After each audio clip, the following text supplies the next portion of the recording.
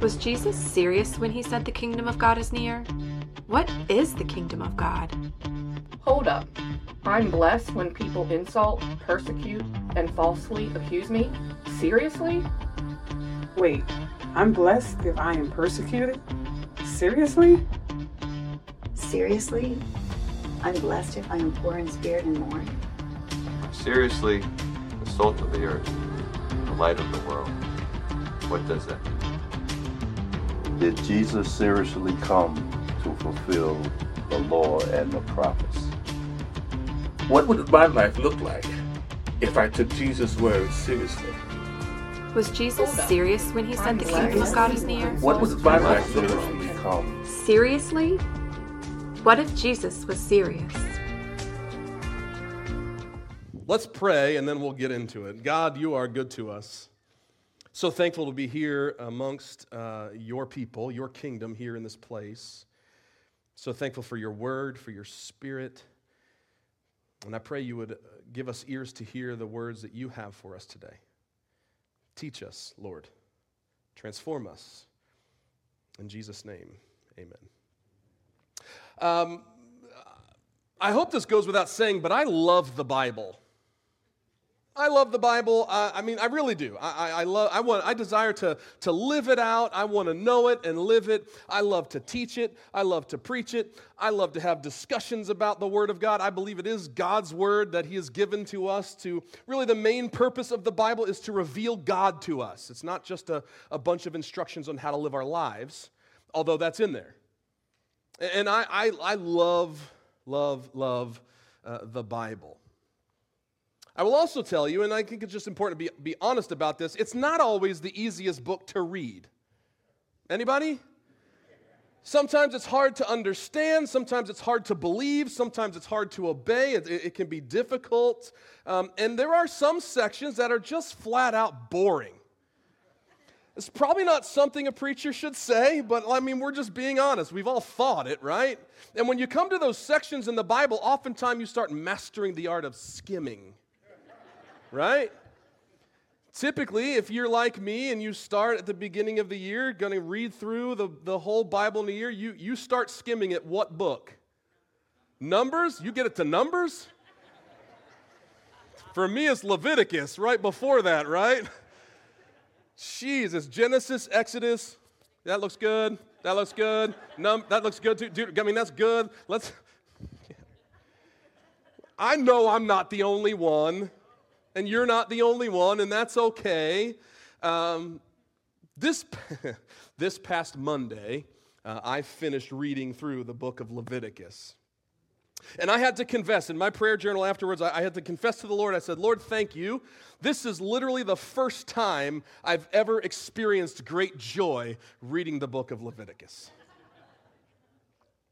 It was my confession, right? Leviticus is the Old Testament account of Moses and the Israelites at Mount Sinai. It's where God gives them all these instructions, detailed instructions on everything, literally everything. Here's how I want you to build the tabernacle, the tent where the Ark of the Covenant is going to be, where my presence is going to be. Here's the materials I want you to use. Here's the exact dimensions of these tents and these rooms. Here are all the furnishings I want you to have in there. Here's the color of the threads I want you to use. It's super detailed. And then here's how you handle just about every possible dispute you can think of, particularly when it comes to donkeys and oxen and dying and things. Here's how you handle every dispute.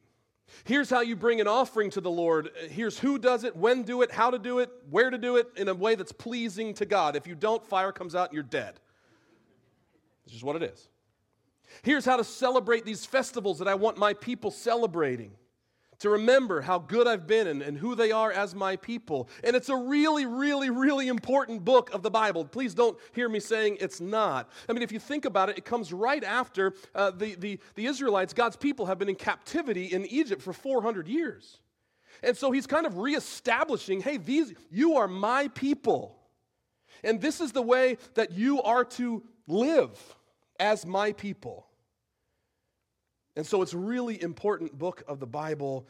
And if there was a kind of a main idea of the book of Leviticus, I think you could say it as God's people are to be holy, set apart to the Lord. And so, like I said, I finished the book of Leviticus Monday, and I just had so much joy in reading. And I think because there were several phrases as I read through the book of Leviticus that were repeated over and over and over and over again, that just leapt off the page, and they really spoke into my world as I was preparing for this new sermon series that we're starting today. Phrases like holy to the Lord. I mentioned that, right? Like, this is holy to the Lord, and that's holy to the Lord, and they're holy to the Lord, and this offering is holy to the Lord, and set apart to the Lord. God's serious about that. And then this other phrase of I'm the Lord. I'm the Lord your God. I'm the Lord. Like literally in the middle of giving some instructions, it's like God just pauses and goes, oh, and just remember, this isn't Moses like telling you to do some things. I am the Lord. I am the one speaking here. I know what's best for you. You're my people. I'm your God. Do it my way. And then there's this phrase at the very end of Leviticus chapter 20, verse 26 that really captured and stuck with me. God says to his people, you are to be holy to me, because I, the Lord, am holy, and I have set you apart from the nations as my own. I love that. It reminded me of some of the things that Jesus says, that the New Testament says about the people of God. You're a chosen people. You're God's special possession. You're set apart. You're different, called out of the world. Right? This is kingdom talk. Kingdom talk. You see, God doesn't change. And so him setting apart his people then and setting apart his people now, that's his heart for his people. That's kind of just how he approaches things. The same today. You fast forward 1,500-ish years from the book of Leviticus and Jesus is on the scene. God came to earth. And when he came to earth, I love this, he came to preach. And what Jesus preaches is about the kingdom that he brought with him. The kingdom. Today we're going to embark on a 4-month journey through some of the most famous words of Jesus. It's often referred to as his Sermon on the Mount.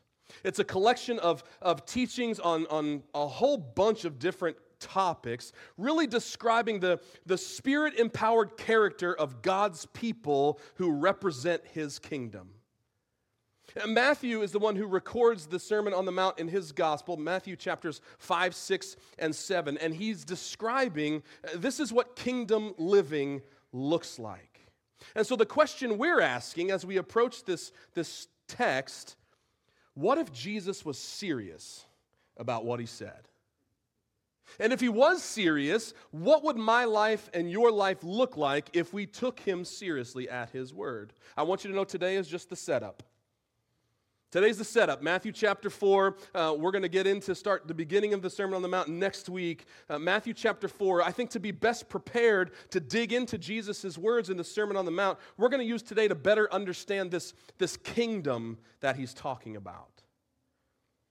In Matthew chapter 4, verse 17, Matthew gives us kind of the summary statement of what Jesus' kind of main message was while he was here. And here it is, Matthew 4:17, Jesus began to preach, repent, for the kingdom of heaven has come near. I love that Jesus was a preacher. It's one of the reasons that he came here to earth, and he preached for people to repent, to turn around, to change your mind, to start living in a new way of living. A kingdom has arrived, and it's time to change. Seriously? Like, change is hard. Yeah, it's hard, but it's worth it. And Jesus would say the kingdom is here, now. The kingdom is now. The kingdom in its simplest terms is a people where a king rules, right? Where a king rules. Jesus is talking about the kingdom that he rules and reigns in the hearts of his people. In the kingdom of heaven, or elsewhere we'll see it called the kingdom of God, Jesus reigns. He is king. He has sovereign rule over my life and yours, and we submit to him. Seriously? Yeah. And so I want us to just keep reading through some of Matthew chapter 4 and learn some other key realities of the kingdom of heaven. In chapter 4, verse 18, it's a familiar story most likely. It says, as Jesus was walking along beside the Sea of Galilee, he saw two brothers, Simon called Peter and his brother Andrew. They were casting a net into the lake. They were fishermen. Come follow me, Jesus said, and I'll send you out to fish for people. At once, they left their nets and they followed him. Going on from there, they saw two more brothers, James, son of Zebedee, and his brother John. They were in a boat with their father Zebedee preparing their nets. Jesus called them, and immediately they left the boat and their father, and they followed him. It's kind of a familiar story, right? This is Jesus calling his first followers. But what does it teach us about the kingdom? And I think the first thing it teaches us is that the kingdom is attractive. Jesus' rule and reign draws people in. He's good. He's mighty. He's compassionate. He's kind. Peter and Andrew, James and John immediately, just from his words, from his invitation, maybe some of the teachings they may have heard before this, immediately knew this is something way different from any leader we've ever encountered before. We're going to follow him. And they dropped everything to follow. We also learned that the kingdom, it involves people, right? The kingdom is people. We use the word church, right? Not the building.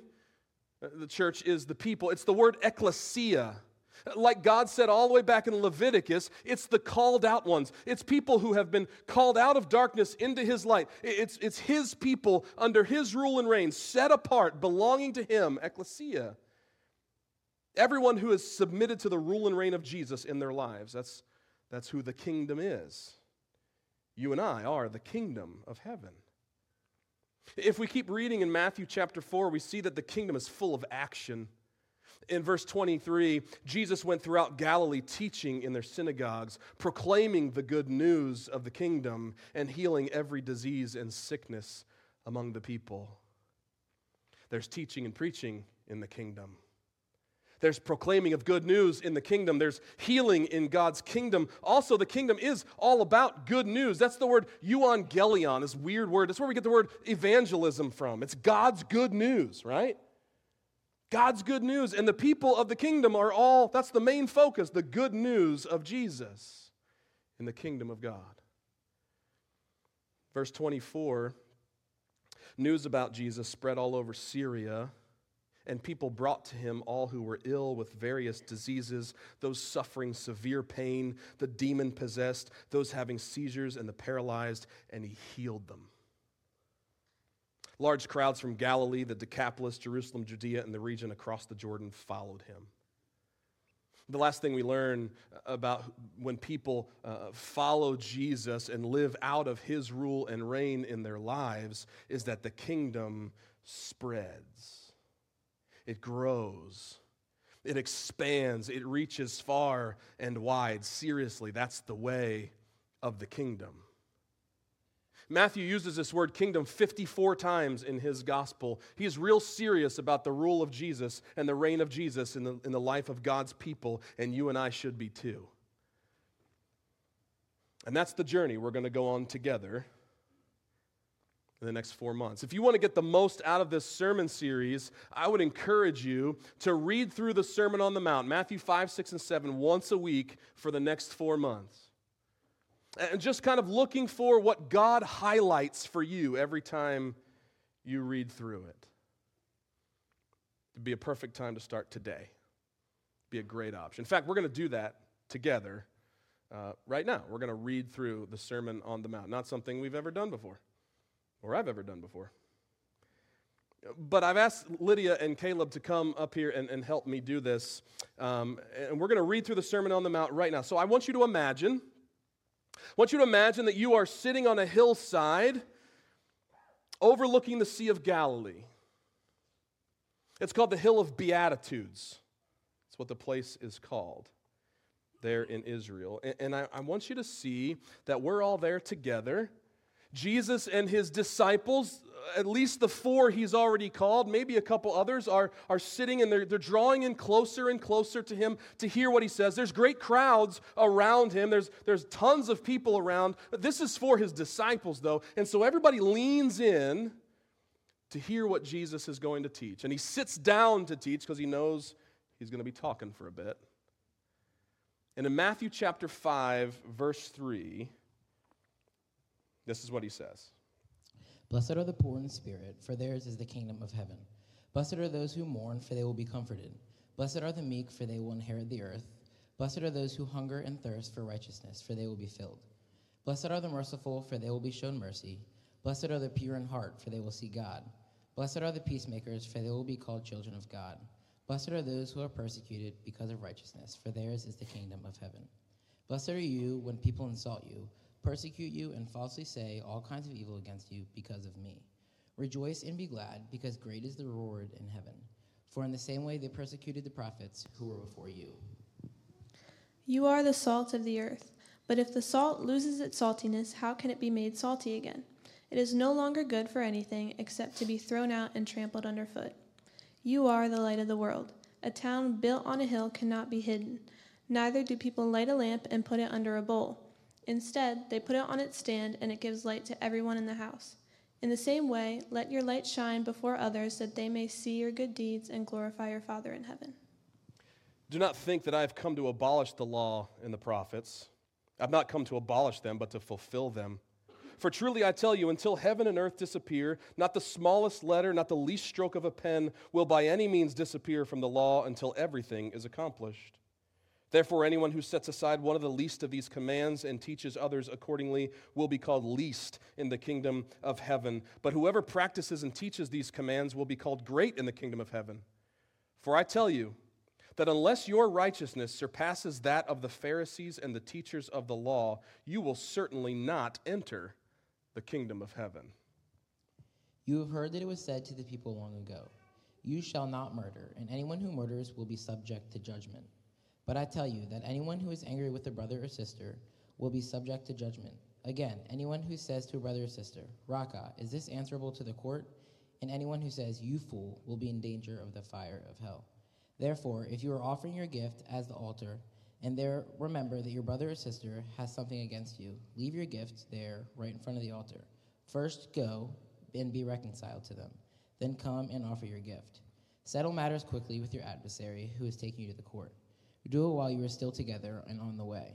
And your adversary will hand you over to the judge, and the judge may hand you over to the officer, and you may be thrown into prison.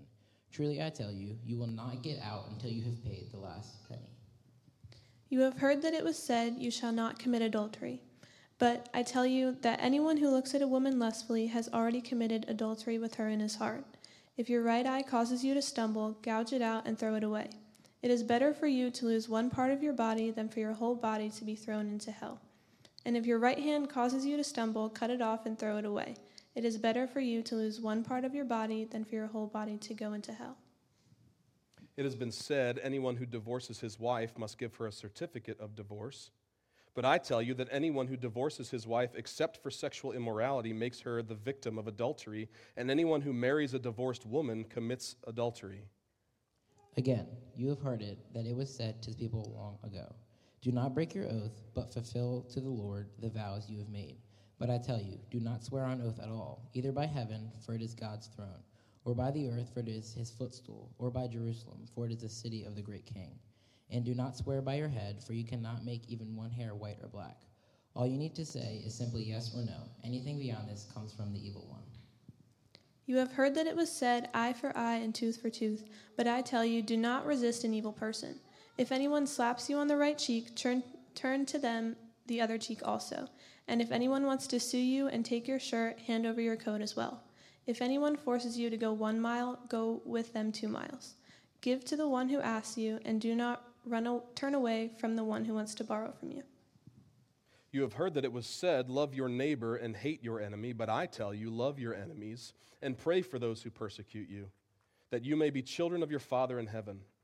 He causes his sun to rise on the evil and the good, and sends rain on the righteous and the unrighteous. If you love those who love you, what reward will you get? Are not even the tax collectors doing that? Even if you greet only your own people, what are you doing more than others? Do not even pagans do that? Be perfect, therefore, as your heavenly Father is perfect. Be careful not to practice your righteousness in front of others to be seen by them. If you do, then you will have no reward from your Father in heaven. So when you give to the needy, do not announce it with trumpets, as the hypocrites do in the synagogues and on the streets, to be honored by others. Truly I tell you, they have received their reward in full. But when you give to the needy, do not let your left hand know what your right hand is doing, so that your giving may be in secret. Then your Father, who sees what is done in secret, will reward you. And when you pray, do not be like the hypocrites, for they love to pray standing in the synagogues and on the street corners to be seen by others. Truly I tell you, they have received their reward in full. But when you pray, go into your room, close the door, and pray to your Father who is unseen. Then your Father, who sees what is done in secret, will reward you. And when you pray, do not keep on babbling like pagans, for they think they will be heard because of their many words. Do not be like them, for your Father knows what you need before you ask him. This then is how you should pray. Our Father in heaven, hallowed be your name. Your kingdom come, your will be done, on earth as it is in heaven. Give us today our daily bread, and forgive us our debts, as we also have forgiven our debtors. And lead us not into temptation, but deliver us from the evil one. For if you forgive other people when they sin against you, your heavenly Father will also forgive you. But if you do not forgive others their sins, your Father will not forgive your sins. When you fast, do not look somber as the hypocrites do, for they disfigure their faces to show others they are fasting. Truly, I tell you, they have received their reward in full. But when you fast, put oil on your head and wash your face, so that it will not be obvious to others that you are fasting, but only to your Father who is unseen. And your Father who sees what is done in secret will reward you. Do not store up for yourselves treasures on earth, where moths and vermin destroy, and where thieves break in and steal. But store up for yourselves treasures in heaven, and where moths and vermin do not destroy, and where thieves do not break in and steal. For where your treasure is, there will your heart be also. The eye is the lamp of the body. If your eyes are healthy, your whole body will be full of light. But if your eyes are unhealthy, your whole body will be full of darkness. If then the light within you is darkness, how great is that darkness? No one can serve two masters. Either you will hate the one and love the other, or you will be devoted to one and despise the other. You cannot serve both God and money. Therefore I tell you, do not worry about your life, what you will eat or drink, or about your body, what you will wear. Is not life more than food, and the body more than clothes? Look at the birds of the air. They do not sow or reap or store away in barns, and yet your heavenly Father feeds them. Are you not much more valuable than they are? Can any one of you, by worrying, add a single day to your life? And why do you worry about clothes? See the flowers of the field grow. They do not labor or spin. Yet I tell you that not even Solomon in all his splendors was dressed like one of these. If that is how God clothes the grass of the field, which is here today and tomorrow is thrown into the fire, will he not much more clothe you, you of little faith? So do not worry, saying, what shall we eat, or what shall we drink, or what shall we wear? For the pagans run after all these things, and your heavenly Father knows that you need them. But seek first his kingdom and his righteousness, and all these things will be given to you as well. Therefore, do not worry about tomorrow, for tomorrow will worry about itself. Each day has enough trouble of its own. Do not judge, or you too will be judged. For in the same way you judge others, you will be judged, and with the measure you use, it will be measured to you. Why do you look at the speck of sawdust in your brother's eye and pay no attention to the plank in your own eye? How can you say to your brother, let me take that speck out of your eye, when all the time there's a plank in your own eye? You hypocrite. First take the plank out of your own eye, then you will be able to see clearly to remove the speck from your brother's eye. Do not give dogs what is sacred. Do not throw your pearls to pigs. If you do, they may trample them under their feet and turn and tear you to pieces. Ask, and it will be given to you. Seek, and you will find. Knock, and the door will be opened to you. For everyone who asks receives, and the one who seeks finds, and the one who knocks, the door will be opened. Which of you, if your son asks for bread, will give him a stone? Or if he asks for a fish, will give him a snake? If then you, though you are evil, know how to give good gifts to your children, how much more will your Father in heaven give good gifts to those who ask him? So in everything, do to others what you would have done them to do to you. For this sums up the law and the prophets. Enter through the narrow gate, for wide is the gate and broad is the road that leads to destruction, and many enter through it. But small is the gate and narrow the road that leads to life, and only a few find it. Watch out for false prophets. They come to you in sheep's clothing, but inwardly they are ferocious wolves. By their fruit you will recognize them. Do people pick grapes from thorn bushes or figs from thistles? Likewise, every good tree bears good fruit, but a bad tree bears bad fruit. A good tree cannot bear bad fruit, and a bad tree cannot bear good fruit. Every tree that does not bear good fruit is cut down and thrown into the fire. Thus, by their fruit you will recognize them. Not everyone who says to me, Lord, Lord, will enter the kingdom of heaven, but only the one who does the will of my Father who is in heaven. Many will say to me on that day, Lord, Lord, do we not prophesy in your name, and in your name drive out demons, and in your name perform many miracles? Then I will tell them plainly, I never knew you. Away from me, you evildoers. Therefore, everyone who hears these words of mine and puts them into practice is like a wise man who built his house on the rock.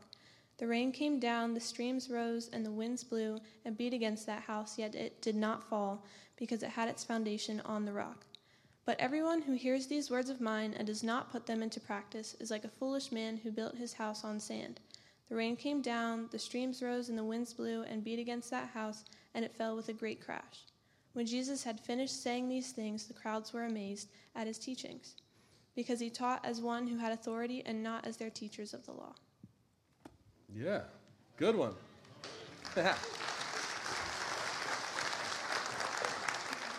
So that teaching would have been very different for them straight away, right? So many times Jesus takes, hey, you've heard this, but I'm elevating it to this. That teaching would have been different for them. The teaching's different for us. It's a new life. It's a new kingdom. It's how we're to live as people of the kingdom, right? Before we pray, just first thoughts. What's your first time through? What's your first reaction in reading that whole text? I think for me, it's just the fact that if you're ever struggling with anything in particular, it just has words for everything. So you can always go to it and know that passage has what you need. Yeah, it covers a whole lot of stuff in there, that's for sure. Good one. Thank you. Caleb, what do you think?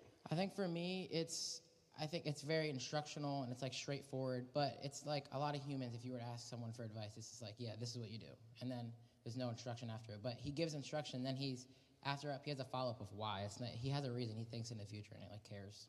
Yeah, it's important to know the why, Yep. right, to be able to carry through. I think for me, one of the main things that just stick out to me first time through is that last, maybe we ought to start with that last paragraph of, hey, it's not just about hearing these instructions. It's about hearing them and putting them into practice. That's what saves our lives from crumbling. Again, this book isn't just about, hey, I want you to know a whole bunch of stuff. It's let's know Jesus and let's live in a way according to his will and word, and that's the best way, right? It's pretty clear that Jesus, along with Matthew, takes the kingdom pretty seriously, right? I think we should too. Would you pray with me? Father, thank you. I know this wasn't a normal sermon time, but there's something powerful to just read your word. And I know that as we look at all these words of Jesus for the next several months, you are going to be highlighting some things in each of our lives differently from one another because you are alive and real and you are real time and you speak into our lives what we need to hear right now. And so I'm so excited about what you're going to do in this sermon series. And I pray you would give us the courage, you would give us the faith to take you seriously at your word. And that we would apply it to our lives so that when life happens, the storms and the rains and the winds come, we could stand firm to the end. So Lord, we love you. Thank you for your word. Help us to take you seriously. In Jesus' name, amen.